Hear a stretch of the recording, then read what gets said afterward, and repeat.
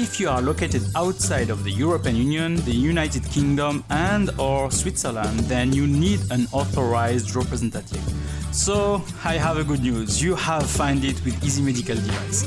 And if you are also in need of an importer in Europe and in Switzerland, then contact us definitely at info@easymedicaldevice.com. info@easymedicaldevice.com, and I'm sure we can help you. Welcome to the Medical Device Made Easy podcast. I am Mounir El Azzouzi, a medical device expert specialized on quality and regulatory affairs. My mission is to help you learn how to place a compliant medical device on the market. For that, I share with you my experience and the one of others on this podcast. Are you ready for your dose of regulation and standards today? Okay, so let the show begin. Welcome to the Medical Device Made Easy podcast. Here is Mounir El Azzouzi from easymedicaldevice.com, and today we'll try to help you to invest more in your regulatory affairs department. And for that, I have with me James Giannoutsos from RIMSYS. So James, welcome to the Medical Device Made Easy podcast. Thanks for having me. It's great to be here. Great. So James, for people that maybe don't know about you, can you just make a small introduction of yourself? Sure. My name is James Giannoutsos. I'm founder and CEO of RIMSYS. And really my industry experience is 17 plus years in the medical device industry, working for companies like Philips all the way down to small, medium-sized companies and startups. Really working the breadth of medical devices from even consumer products like soothing pacifiers all the way up to ventilators and surgical sealants and adhesives, even had a small stint in biologics as well. But now my primary focus is running RIMSYS, which is a regulatory information management system specifically designed for medical device industry. Great. So as said, the objective of today is to try to give some tips or information of people on how to invest maybe or better investment in the regulatory team. But maybe just to start, because we have a lot of startups that are listening to this kind of episode and try to learn about quality and regulatory affairs. Can we make a kind of a definition of what is a regulatory affairs department first? Sure. I think that definition probably changes. If you're small, if you're a 10-person company versus a 10,000-person company. I think in the general sense of things, if we're starting at the startup aspects of things, so typically if you're a pre-market company where you're trying to get your product into market, let's say for the US, for this example, right? You generally speaking need design controls, which is a quality management function, but your primary focus is really on the regulatory function, and that's really around the submission, the application process, clinical trials if that's needed, and really understanding from a strategy standpoint what is going to be my intended purpose, intended use, target audience, market, and a lot of the things that go into the strategy of how to actually get this product into the market that you're trying to get it into. So that's first and foremost probably the most simple explanation from a startup standpoint. If you're talking a 10,000 person company, you have departments that are specific to regulatory operations. So that's the day-to-day management of regulatory, meaning that I need to renew registrations in different countries for these particular products to ensure that they don't expire, they stay on the market, working with competent authorities, in-country sponsors, authorized reps to really ensure that those products stay on the market for really the patients that need them the most. And then there's other departments in those big companies, like regulatory intelligence is a whole different department. And then there's the business side of things, and then there's the market side of things. So there's a business regulatory and then a market regulatory, where business regulatory is really around the product itself. And then it works with the market regulatory to ensure that it's meeting the applicable regulations, applicable requirements, and working internally at the business to ensure that the business supports the market from that standpoint. So it really entails a lot through pre-market, on-market, and post-market. And I could probably talk for 2 days on what is regulatory and how that differentiates between quality, and that's probably a good topic for another podcast. Yeah, exactly. Yeah, no, but it's great. Your definition, when you said it mainly, it looks like it's an important department. It's something that is really instrumental, if I can say, for a company to have. But mainly from I have a lot of experience in that also. But when we go to companies, this is not the preferred department of the from the manufacturer side. So do you have an idea maybe from your side what you think why maybe CEOs or other marketing people are not really liking regulatory affairs? Yeah, I think I think from when you're a startup, right? I mean, regulatory strategy will make or break your company, period. Depending on how it's reimbursed, how how you classify your device, and the specific strategy that you in terms of the submissions and additional information requests and things of how you respond to that, as well as just making sure that you have it properly set up and you're going down that regulatory pathway, the most efficient regulatory pathway you can at day one, so you're not burning investor cash, so you're not burning company cash from that standpoint. I think so on the smaller you are, the more critical it is, not necessarily, but more critical for the business, I would say. I think as the company grows, it becomes more of what we would define as a cost center, meaning that it's a necessary evil, right? We already have products in the market. Our company's already generating millions of dollars. Hey, from a regulatory operations standpoint, we just got to keep churning and keep those renewals going.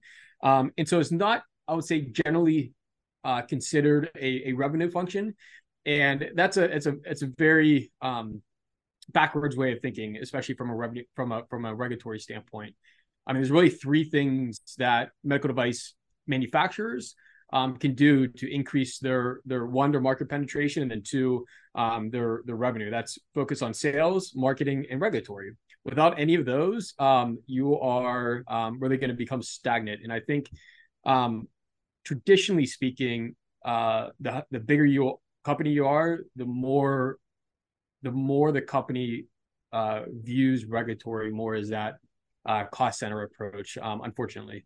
And sometimes you see also some regulatory people that say you cannot say this, you cannot do that, you cannot. I mean, they are the ones that are blocking you from being innovative sometimes, no, or being creative, if I can say. Yeah, for sure. And I think, and I think it's in our nature as regulatory affairs professionals to say, "Hey guys, let's take a step back, right? We've got to make sure this is right." And I think sometimes that comes off as saying, "Hey, we're the blocker, right? Us regulatory, you can't do anything without regulatory's approval, right?"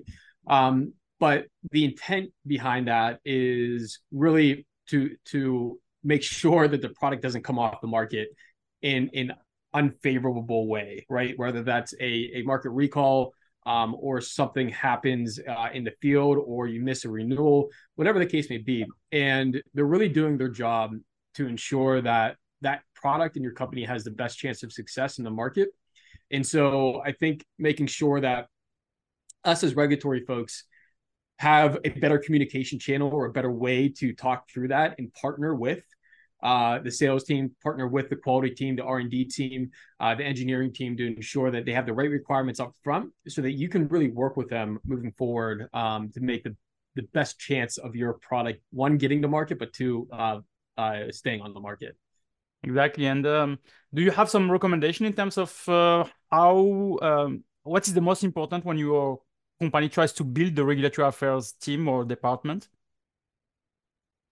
Yeah, I think when you're building out your regulatory affairs department, nobody goes to school for regulatory affairs. I mean, they kind of do now a little bit. There's some certification programs. There's a few out there, but you kind of just fall into it, right? And I would say majority of including my case, a majority of the folks that I've talked to, my peers and colleagues, they started out in quality and then moved into regulatory. And I think when you're starting to build out your regulatory affairs team, you really need to understand the expertise and the type of skill set that you're going to need, not necessarily the specific knowledge for that specific device. But what you are looking for is a scientific mind, a technical mind, somebody who can work the gears and understand the nuances of a particular situation, somebody who has experience with prior companies, right? Even when somebody doesn't have a lot of experience, somebody who's green in the regulatory affairs, what you really want is ensure that they're curious, making sure that they ask really good questions, because one, that's the only way that they're going to learn, because everything within regulatory is, generally speaking, tribal knowledge. And so you want somebody who's really, really curious, really technical mindset, really detail oriented.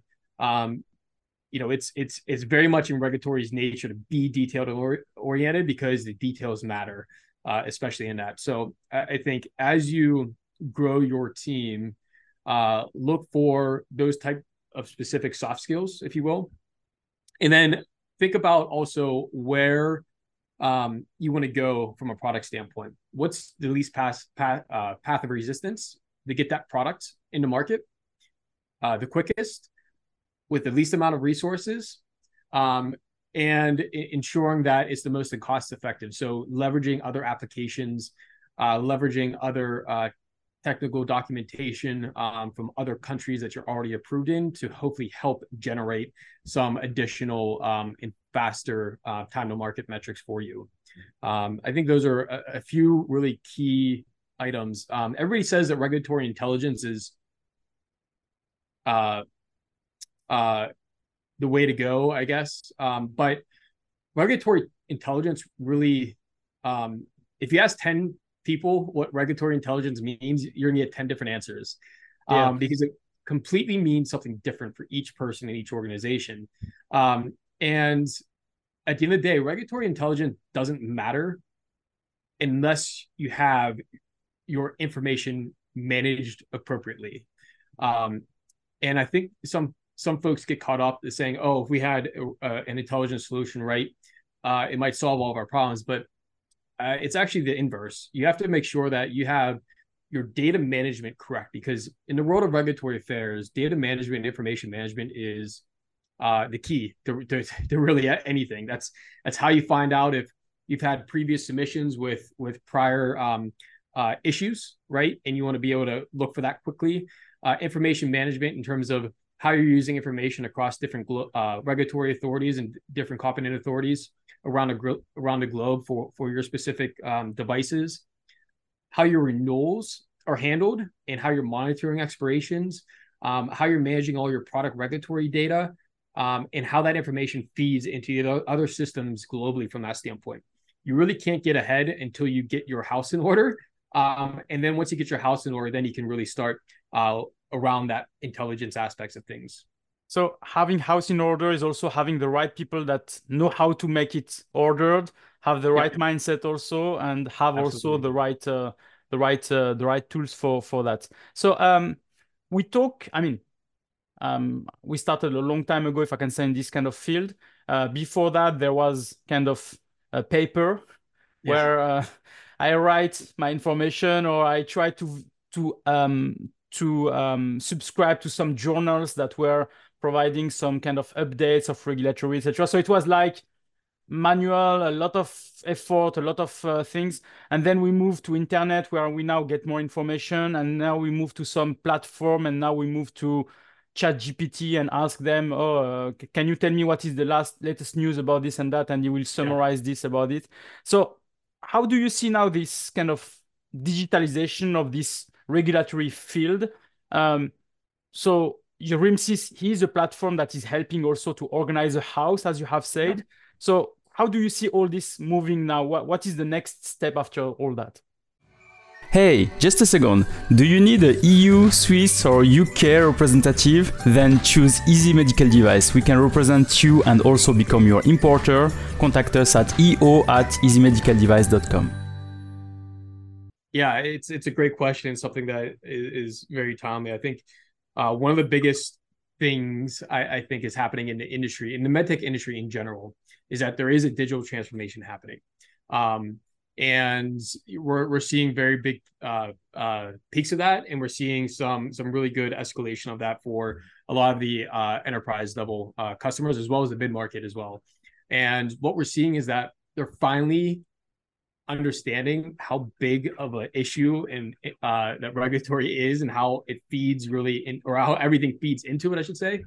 And that has been the biggest understanding an issue of all of that moving forward, because without that digital transformation approach, without that top level approach of saying, hey, we need to change something, nothing else matters. I mean, there's billion-dollar companies that are managing regulatory affairs on color-coded Excel spreadsheets, SharePoint sites, and manually understanding kind of where things are. And so first and foremost, medtech is generally 10 years behind the times from a technology transformation standpoint. And so order number one is get it organized. Figure out where things are, because I guarantee as much as you think you know where they're at, you don't have a clue, because we have seen some very interesting stuff from global manufacturers that you would think would have their stuff in order, and they don't. And it was actually one of the main reasons I created Rimsys, was exactly for that reason. Because if the big guys don't have it in order, the small guys don't have a chance. Exactly. Because they have a platform to get on. And so number one is just get your stuff in order. It doesn't matter how you do it, but put it into a central source of truth at the end of the day. Once you do that, all that other stuff could be contextually layered in. So we're talking about, ChatGPT, generative AI versus AI, and all this other stuff, right? That stuff is meaningless at the end of the day unless you have good data. Data is key for all that information to be relevant and contextualized to your products and your company in the markets that you care about. And without getting that organization as central source of truth in, you're going to have subpar results at best.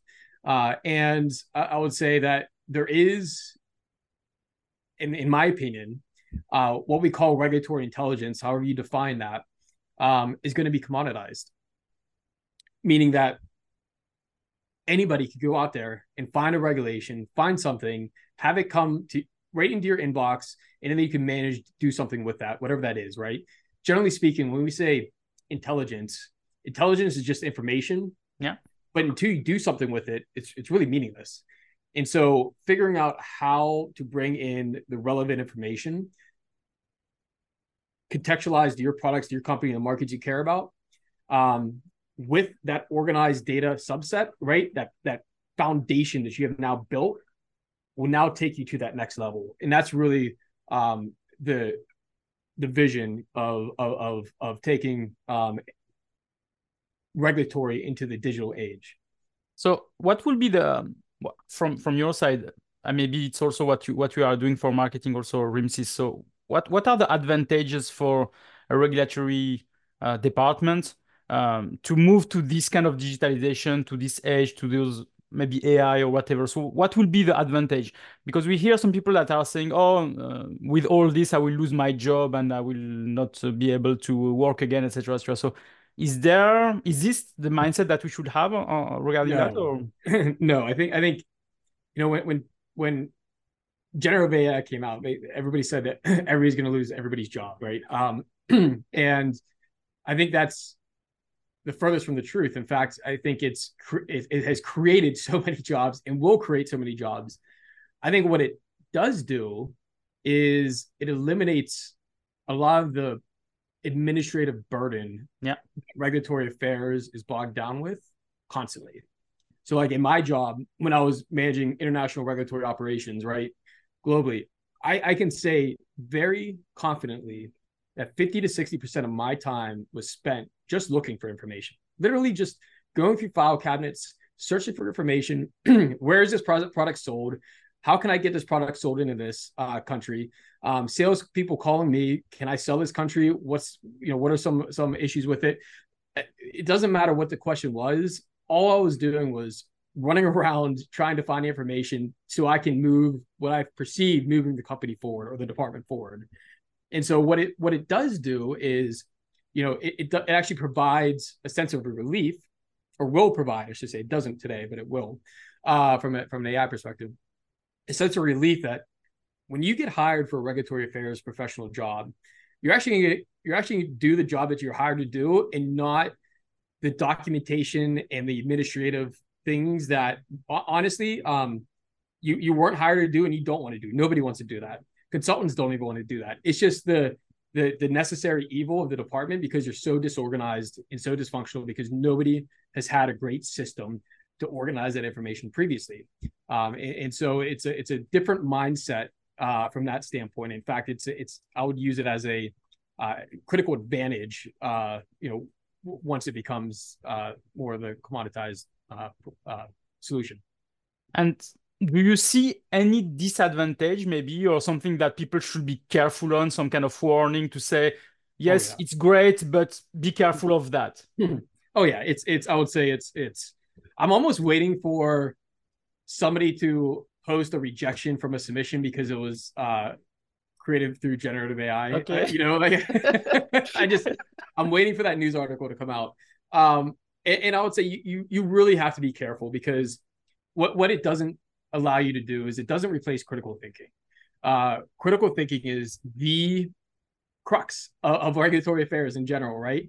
If you're talking about some of the things that it might help you with, might help you with creating some standardized things, right? But you really have to be careful of those hallucinations, those things where it starts going off in a tangent and maybe you don't know it, but it does.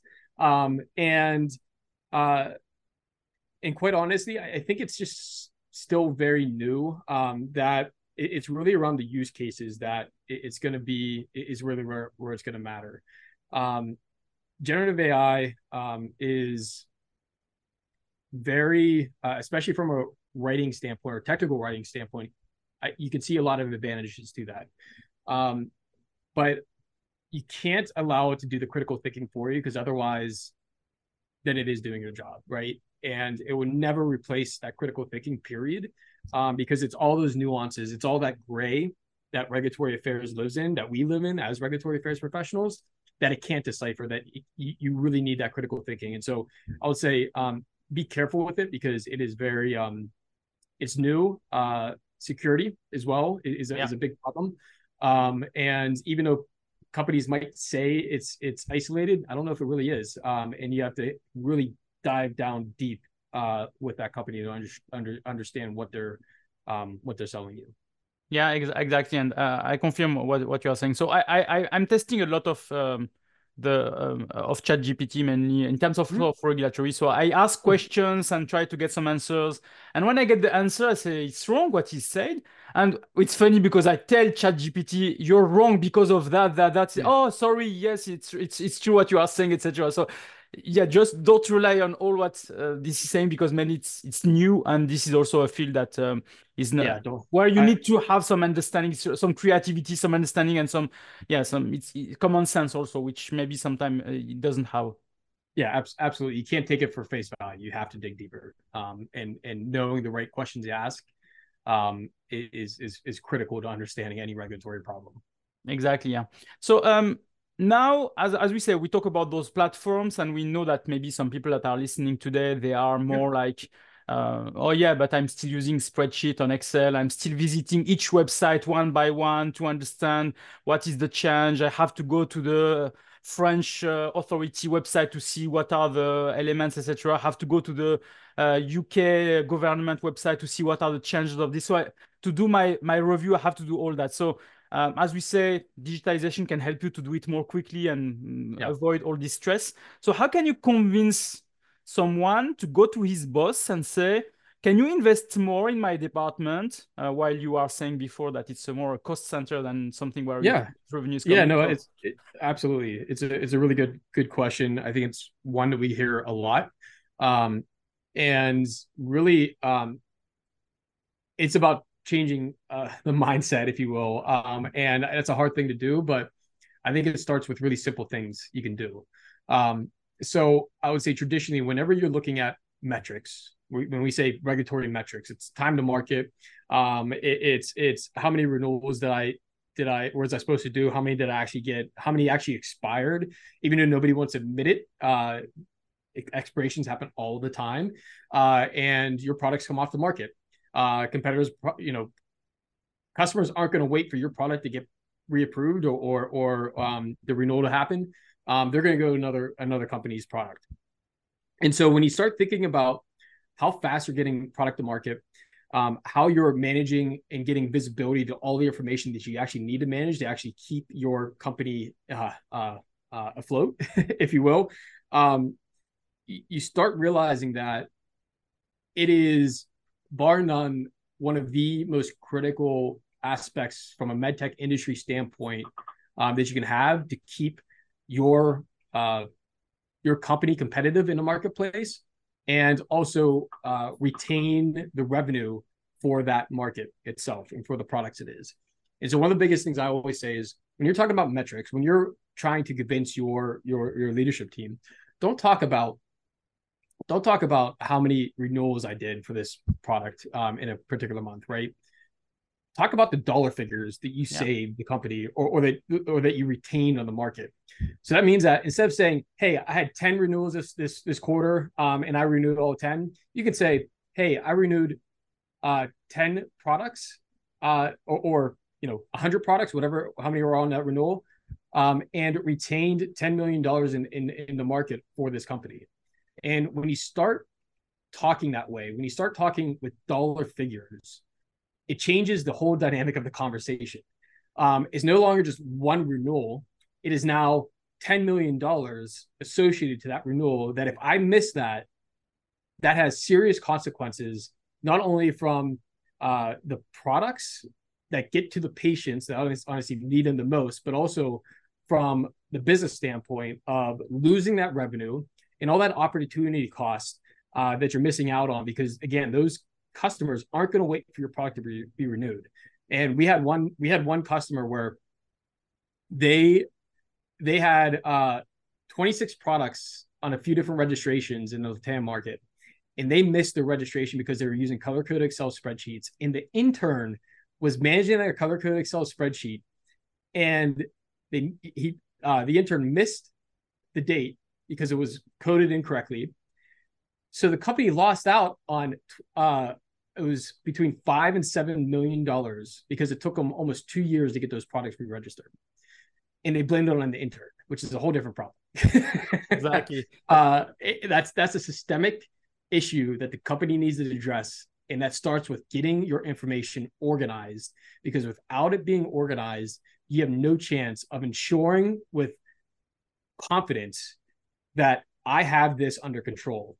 And I think that's one of the biggest things that I've even seen from a leadership standpoint, is that they always tell me, it's like, I don't have the confidence that we have all of our stuff handled. I don't know where it's at.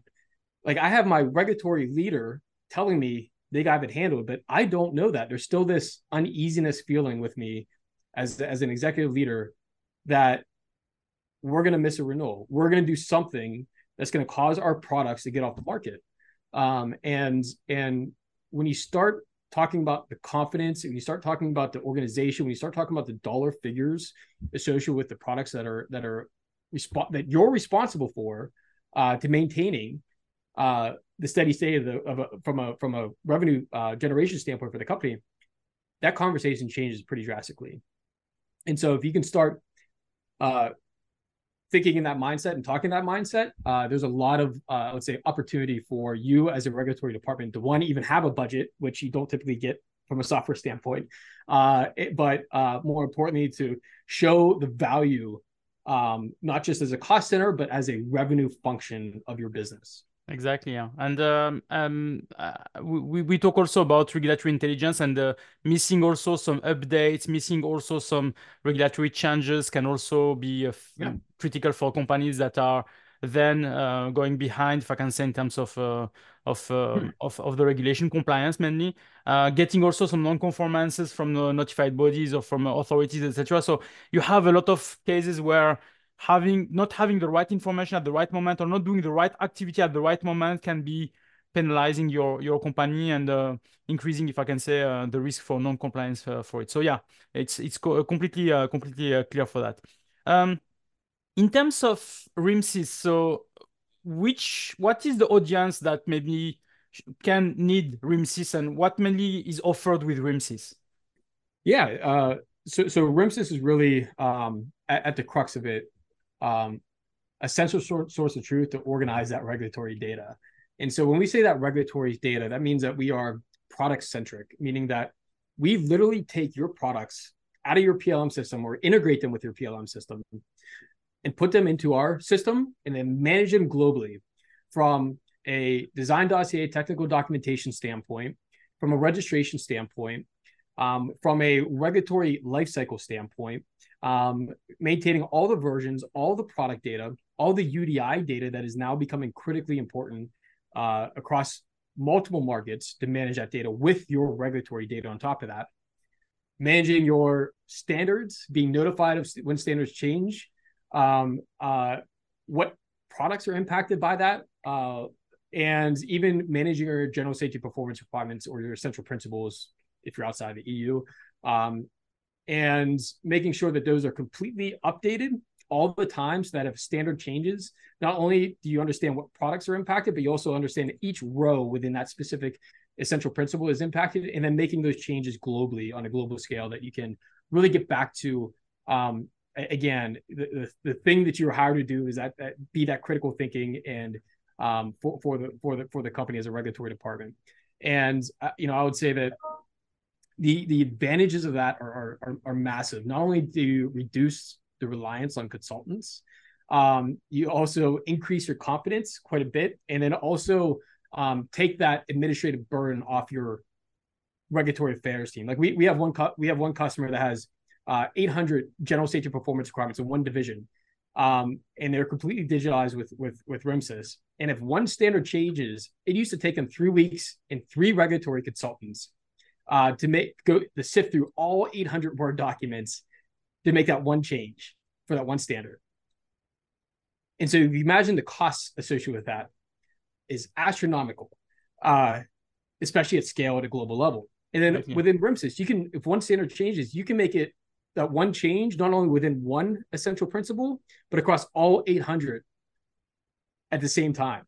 And so routing them for approval, routing them for all that routing them for approval and actually getting them approved. So something that took 3 weeks and 3 regulatory professionals now takes one person 30 minutes to do. Exactly. It's crazy. And so the advantages from the efficiency standpoint just snowball into one, getting that confidence, getting that visibility, and ensuring that your products are maintained from a revenue standpoint. And so really it's getting that information and regulatory information into a central source of truth that you can manage it appropriately. And so nothing falls through those cracks. Once you do that, and once you get it organized, then you can start layering on those other aspects of AI, and some other cool things. So then we add the flavor of AI, we add the flavor of all the other things. Yep. And people can get a demo for it? Yeah, they can get a demo. Just go to our website, www.rimsys.io, and there's a little Reggie the Duck there because it's get your regulatory ducks in a row, and he'll and Reggie will help set up a demo for you. Great. So don't hesitate to go on the show notes. You have all the information. Also, your LinkedIn profile, James, so that people maybe can ask you questions they have. And also the link for going to RIMSYS and check all that. So, James, it was really a pleasure. Thank you again for all the information you have provided. I hope this will help people to convince their boss to invest more in the regulatory team and to maybe, as we said, to remove some of the burden with some of those platforms. So I really hope it will be working. Absolutely. Thanks for having me. Thank you. Have a good day. Bye.